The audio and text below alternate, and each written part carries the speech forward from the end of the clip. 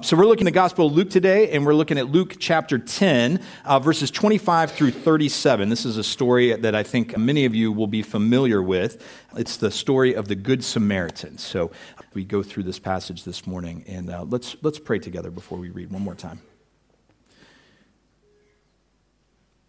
Gracious God, we thank you for the gift of worship and to be able to join and sing your praise this morning. And as Myron said, as we come to your word today, Lord, we do pray that it would fall on fertile ground. We pray that you would bless this reading of your holy word, Lord, and that you would apply it to our hearts and minds, and that through it you might form us into the likeness of your Son, Jesus Christ.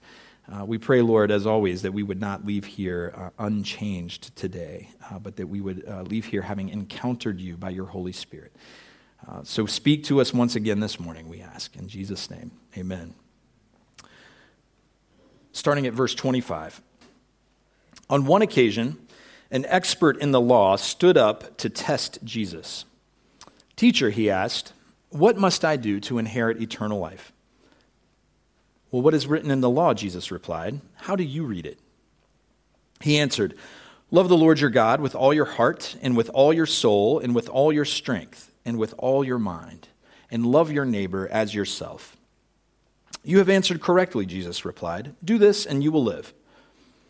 But he wanted to justify himself. So he asked Jesus, "And who is my neighbor?" In reply, Jesus said, "A man was going down from Jerusalem to Jericho when he was attacked by robbers. They stripped him of his clothes, they beat him, and they went away, leaving him half dead. A priest happened to be going down the same road, and when he saw the man, he passed by on the other side.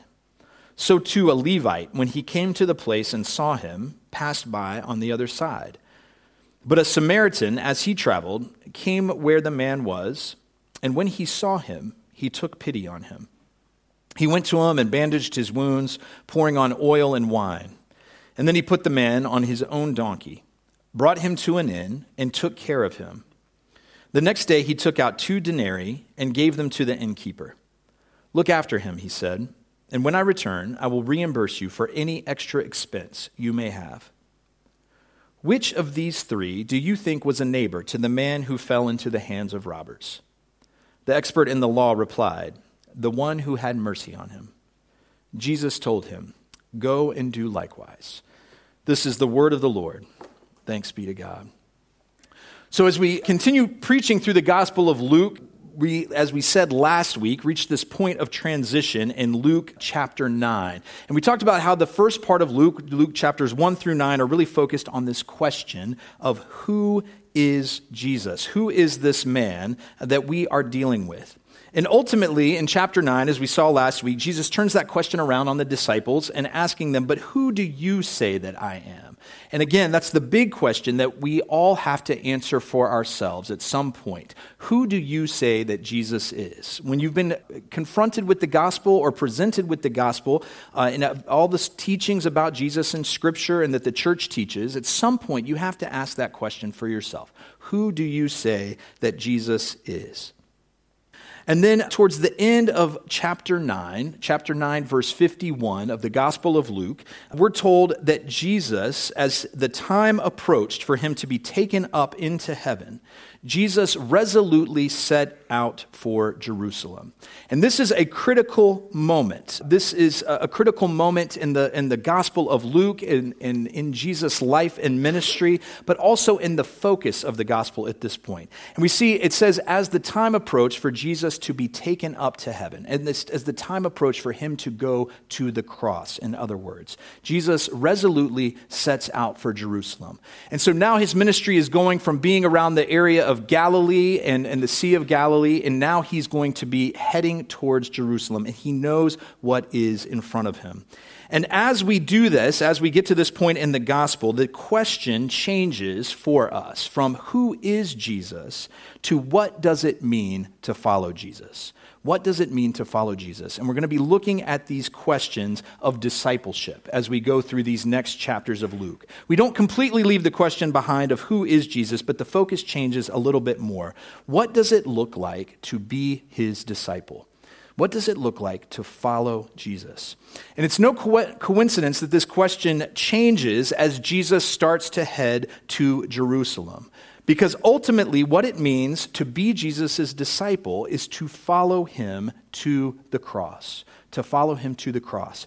And we skipped over these verses last week in chapter 9, but Jesus says as much in Luke chapter 9, verses 23 and 24.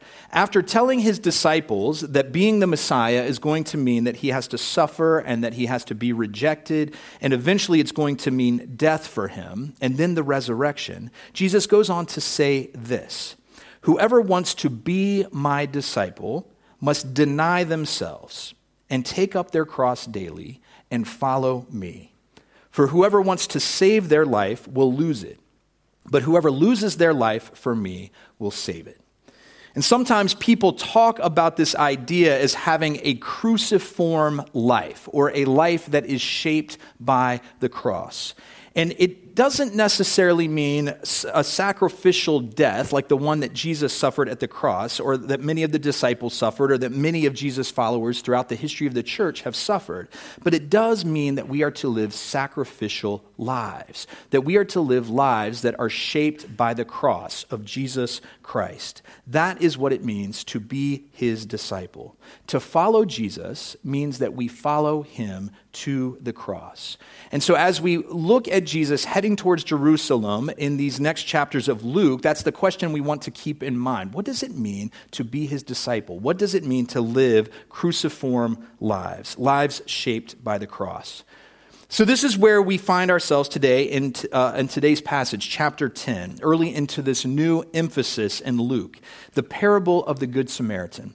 And the parable of the Good Samaritan tells us something about what it means to follow Jesus. It tells us something about what it means to be his disciple.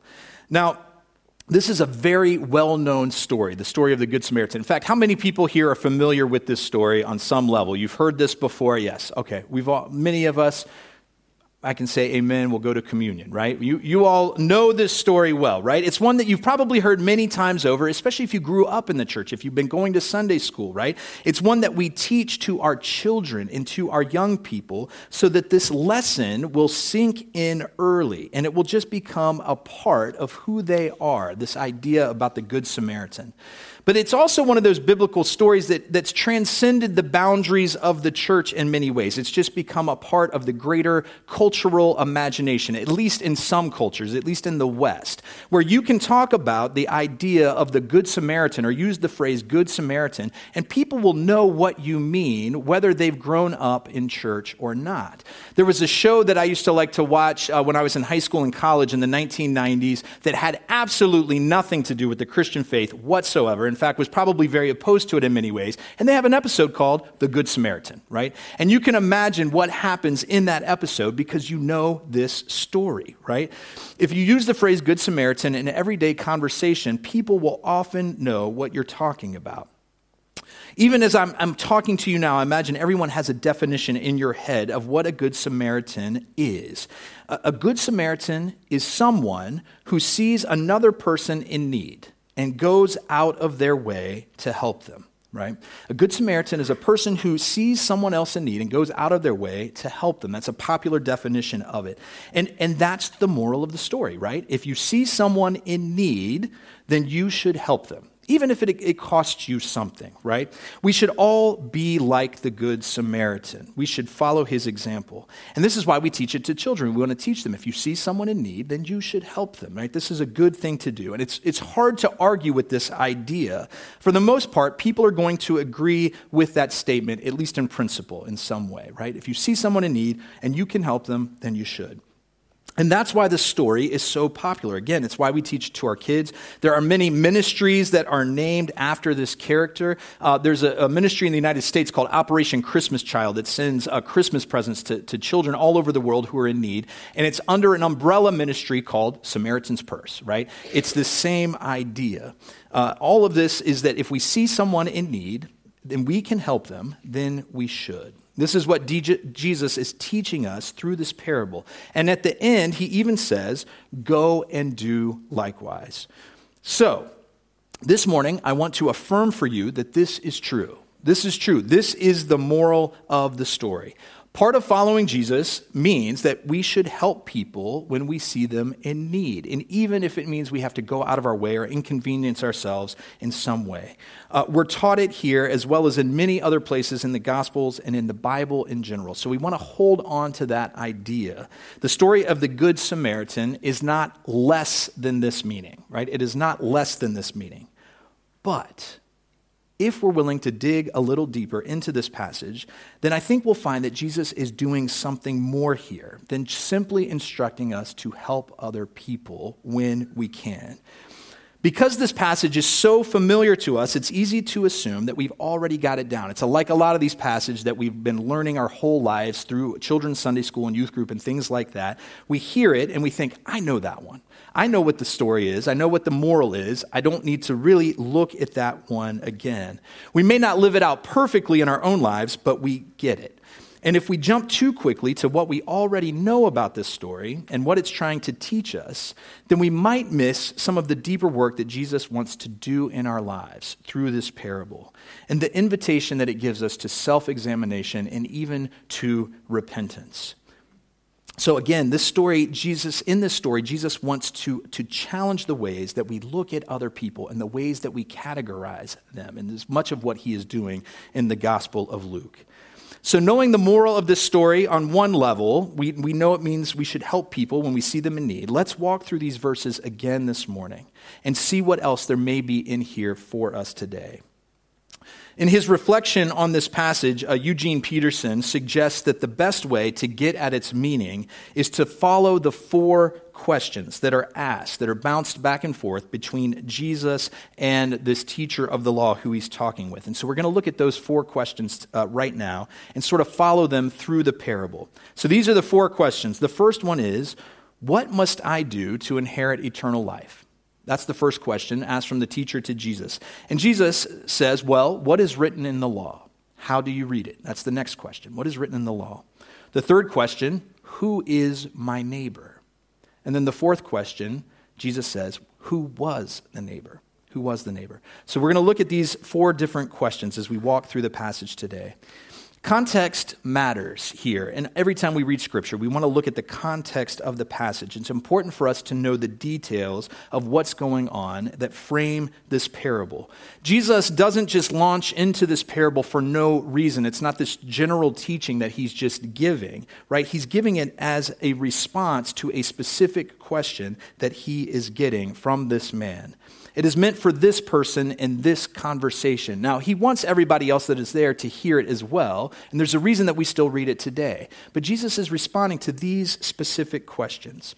And the first question this man asks is, Teacher, what must I do to inherit eternal life?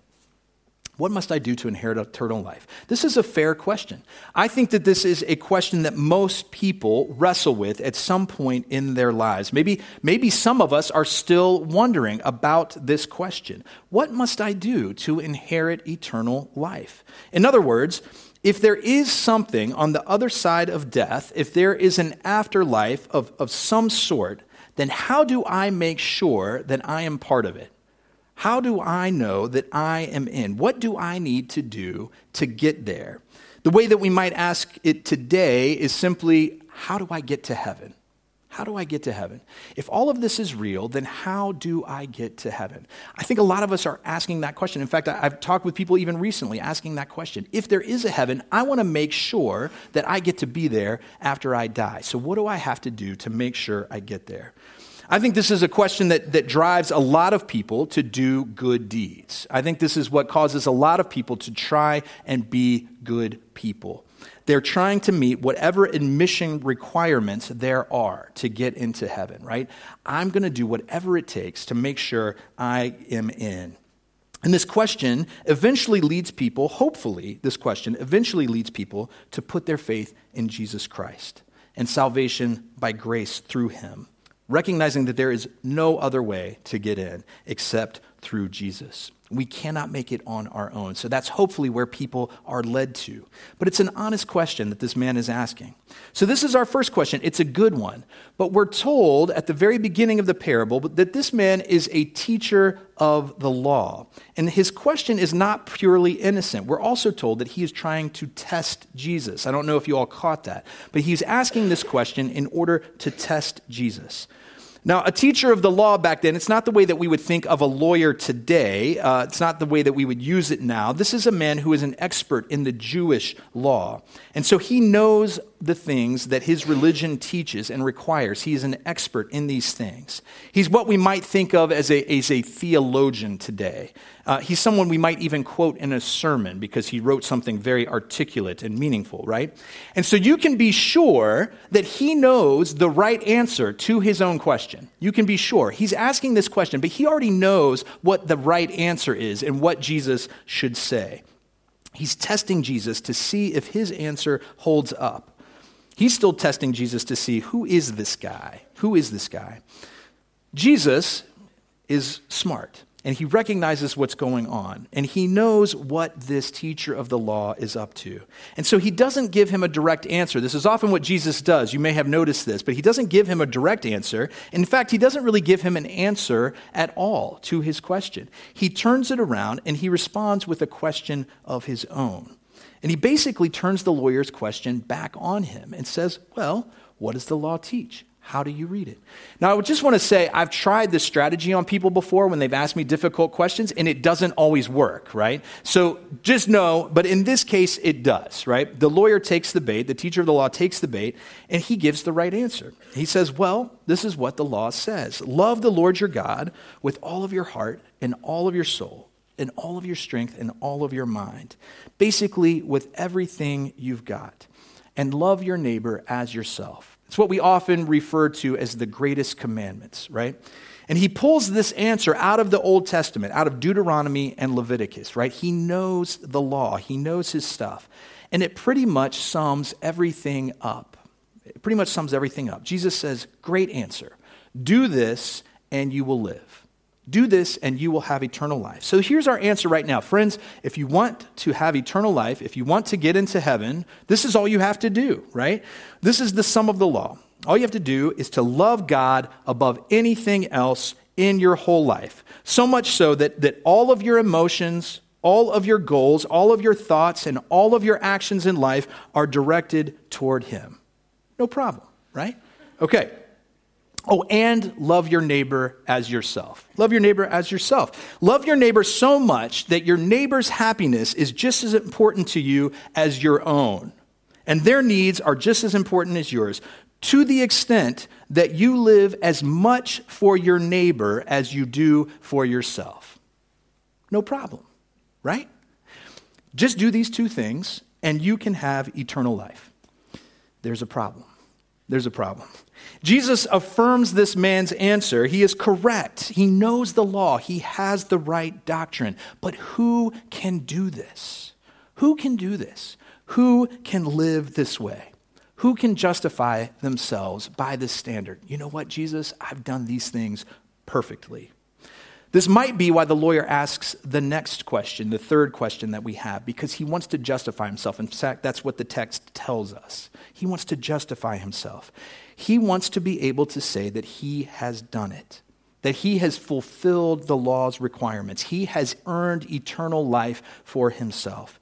And so he asks Jesus the next question, who is my neighbor? Who is my neighbor? He wants limits. He wants boundaries. He wants to know just exactly what it is the law requires so that he can know if he has fulfilled it or not. He wants to be able to tick the box. I have loved my neighbor as myself. But I can only say I've done that if I know who my neighbor is. And I have to admit, I can relate to what this man is getting at here. When I was a kid, if my parents said that I needed to eat 3 more bites before I was done with dinner, I wanted to know just exactly how big those bites needed to be, right? Because I wanted to know if I had fulfilled the law that they were giving me, right? What did I have to do? What exactly constitutes a bite? When I was in school, high school, college, seminary, if I had to write a 10-page paper, I wanted to know just how far down that page I needed to go in order for it to be counted as the 10th page, right? How wide can the margins be? What font do I need to use, right? This is what's going to tell me if I have a 10-page paper or not. I want to know what the boundaries are, what the rules are, because then I know if I have fulfilled the rules and the law. So like so many of us, this teacher of the law, he just wants to know if he is doing enough. Am I doing enough? Or at least if Jesus thinks he is doing enough. Now what's interesting is the question that he asked Jesus. He says, it's not about how to love other people. It's not about how I should love my neighbors, what he should actually be doing, but it's about who he should love. Who is my neighbor? Who is actually included in this command? Tell me who my neighbor is so I can focus on them and not worry about anybody else, because then I will be fulfilling the law. Now, this man is, of course, a respectable member of Jewish society, and as we've seen throughout the Gospel of Luke, there is this insider-outsider theme that is at work here.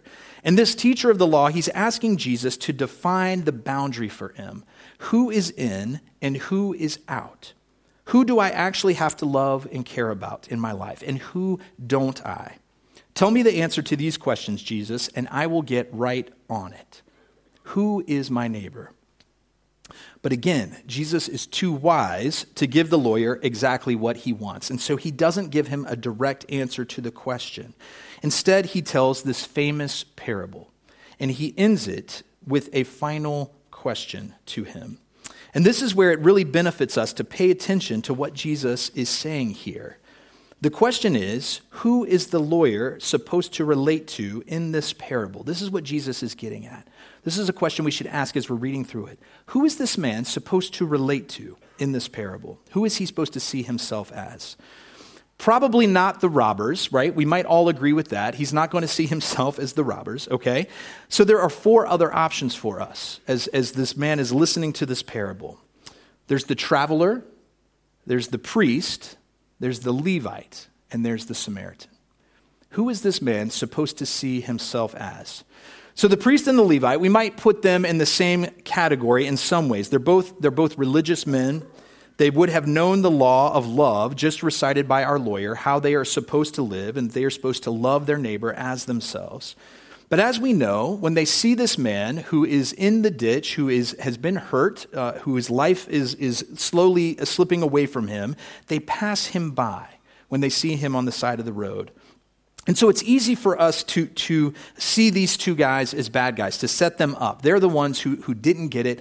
They just walked on by. They're the very people that we would expect to stop and help, but they walk on. And so because they must be too busy or they must be too selfish to do anything. But I would ask the question, in a way, can we really blame them? I mean, maybe we can, but at least we have to look and see what their reasoning might be. The road between Jerusalem and Jericho, it was known to be dangerous. It was known to have robbers, people who might stop and beat you up and take all of your things, like happened to this traveler.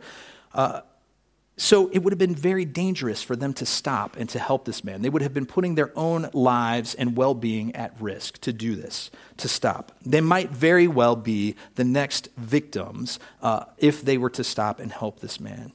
Another issue at play here, because they know the law so well, is that they may have been concerned about violating some of the many purity laws that we see in the Old Testament. If they came into contact with this man's blood, or if he was actually already dead, or if he died while they were trying to help them, then this would be a problem for them. They might be violating the law even by helping him in some way. And so they had their reasons for not stopping, or at least we can imagine that they had their reasons for not stopping, just as we might have our own reasons for not stopping. So they go on their way. I've looked up some different pieces of artwork as I was looking at this. There's some famous ones out there, and I'm sorry I didn't put them up. But in so many of them, you see the Samaritan helping this man in the ditch, and you also see two people in the distance with their backs turned, walking their way down the road, right? These are two characters. This is how we remember them. But then along comes the Samaritan, and he stops, and he helps this man. at great cost to himself. He finds him bleeding in the ditch, greatly injured, and he takes the time to clean his wounds, to bind up his wounds. And he puts him on his own donkey, and he takes them to the inn. And not only does he just leave him at the inn, but he stays there with him overnight, taking care of him, tending to his wounds. And then the next morning, he gives the innkeeper 2 days' worth of wages and says, take care of him until I return. And when I come back, if there's any cost that you incurred over this, then I will make sure to pay it. This is what the Good Samaritan has done. He is the Good Samaritan. We are witnessing grace in action here because this is something this man is doing that he does not need to do. But the choice of a Samaritan for this character matters. This is not some random choice on Jesus' part where he just says, oh, and some Samaritan, we'll just throw him into the story too. And this is where he is making his point, where he's forcing the lawyer to self-evaluation. There was no love lost between Jews and Samaritans at this point in history. Jewish people typically looked down on Samaritans. They were a marginalized group in Israel at the time. And they often saw them as being lower than they were. They were a different ethnic group. Their religion was seen as being a perversion of true Judaism. They did not worship God in the correct way. And often Jewish people would take the long way around Samaria when they were going from wherever they were to Jerusalem. If Samaria was the fastest way to get there, they would still go around in order so they wouldn't even have to pass through the land and interact with them. This is not someone who you would expect to stop and help a Jewish man in a ditch, and certainly not to this extent. And while we read this story and think we are supposed to be the Samaritan, that's the moral of the story, this is the last person that this teacher of the law would have related to in this story, other than the robbers. This is the last person in the story he would have wanted to see himself as. Everything happening in this parable would have been objectionable to him in some way. So here's the point. The most obvious person for this man to relate to, this teacher of the law, the one who's asking Jesus these questions, is to the traveler, the one in the ditch, the one who has been mugged and robbed and beat up and left for dead. And while he's an expert in the law, he's not a priest or a Levite, and this is how Jesus wants him to see it. And this is how Jesus wants us to see it too as we read this parable, that you are the person in the ditch. You are the person in the ditch when you read this parable. You are the one who is helpless. You are the one who is half dead. You are the one who is at the mercy of someone else to come and save you. This is who you are supposed to relate to in this story. And if you found yourself in that situation, then what would you want the Samaritan to do for you? If you were in that situation, what would you want the Samaritan to do for you? If you were at the mercy of someone that you had spent your entire life looking down on, despising, insulting, someone who had absolutely no reason to help you out and every reason to pass you by, what would you want them to do for you? The last question in our parable is Jesus asks him is who proved to be the neighbor? Who proved to be the neighbor to the one who was robbed? And the lawyer answers Jesus this, the one who showed mercy. And Jesus says, you go and do likewise. You go and do likewise. Once again, in Luke, Jesus is trying to get rid of the boundaries between people, to say that there is no one who we can see in this life as not our neighbor. Eugene Peterson, in reflecting on this again, he says, the question goes from who is my neighbor to will I be a neighbor? The question goes from who is my neighbor to will I be a neighbor? And I want to leave us with two thoughts today as we wrap up our time together in this passage. And the first is a question. If Jesus was telling you this story personally, who would the Samaritan be in this passage? If Jesus was telling you this question personally, who would the Samaritan be in this passage? Or what type of person? Who is it that you look down on? Who is it that you have little respect for? Who do you see as being outside of your definition of a neighbor? Someone you would say, this person is not my neighbor. They're outside of that boundary for me. There may be more than one answer for you. And imagine if you were at this person's mercy, if you were in need and they could help, what would you want them to do for you? Jesus says, go and do it for them. Go and do it for them. This is what it means to love your neighbor as yourself. And by living this way, we point beyond ourselves to God's kingdom. When we live this way, we point beyond ourselves to God's kingdom. And the second thought I want to leave us with is this, and this has to do with grace, because I think that the only way we can actually live the way that Jesus is calling us to here is by receiving his grace, or by recognizing that we have been given grace by him. We have to get past the idea of self-justification, the idea that we will start helping people in need and do good deeds in order to prove ourselves to God in that way. This is how we are going to earn our salvation and our eternal life. Jesus says, no. We have to see ourselves as the ones lying in the ditch, in need of mercy, in need of salvation, and see that this is where Jesus found us and rescued us at great cost to himself. I like what Paul writes in Ephesians chapter 2, verses 1 through 5. This is what he has to say. He says, as for you, you were dead in your transgressions and sins, in which you used to live when you followed the ways of this world and of the ruler of the kingdom of the air, the spirit who is now at work in those who are disobedient. All of us lived among them at one time, gratifying the cravings of our flesh and following its desires and thoughts. And like the rest, we were by nature deserving of wrath. But because of his great love for us, God, who is rich in mercy, made us alive with Christ, even when we were dead in our transgressions. It is by grace you have been saved. Friends, Jesus saved us freely, not because we deserved it, but because he loves us and because he is rich in mercy. And believing in this truth, believing in grace, is the only way for us to live as good Samaritans. We can love our neighbor because we have been loved. And we can show mercy because we have been shown mercy. It is because of God's grace given to us in Jesus Christ that we can follow his instructions to go and do likewise. Amen. Let us pray. Gracious God, our Heavenly Father, we give you thanks. We give you thanks for Jesus Christ, your Son. We thank you for the grace that he has extended to us in the cross. We thank you that you did not see us dead in our sins, Lord, and pass us by, but that through your Son, you stopped, that you came, and that you bound up our wounds, Lord, that you saved us at great cost and expense to yourself. Lord, we pray that we would never forget that truth and that we would live in light of it so that we might love our neighbors as you have loved us. We ask this all in Jesus' name and for his sake. Amen.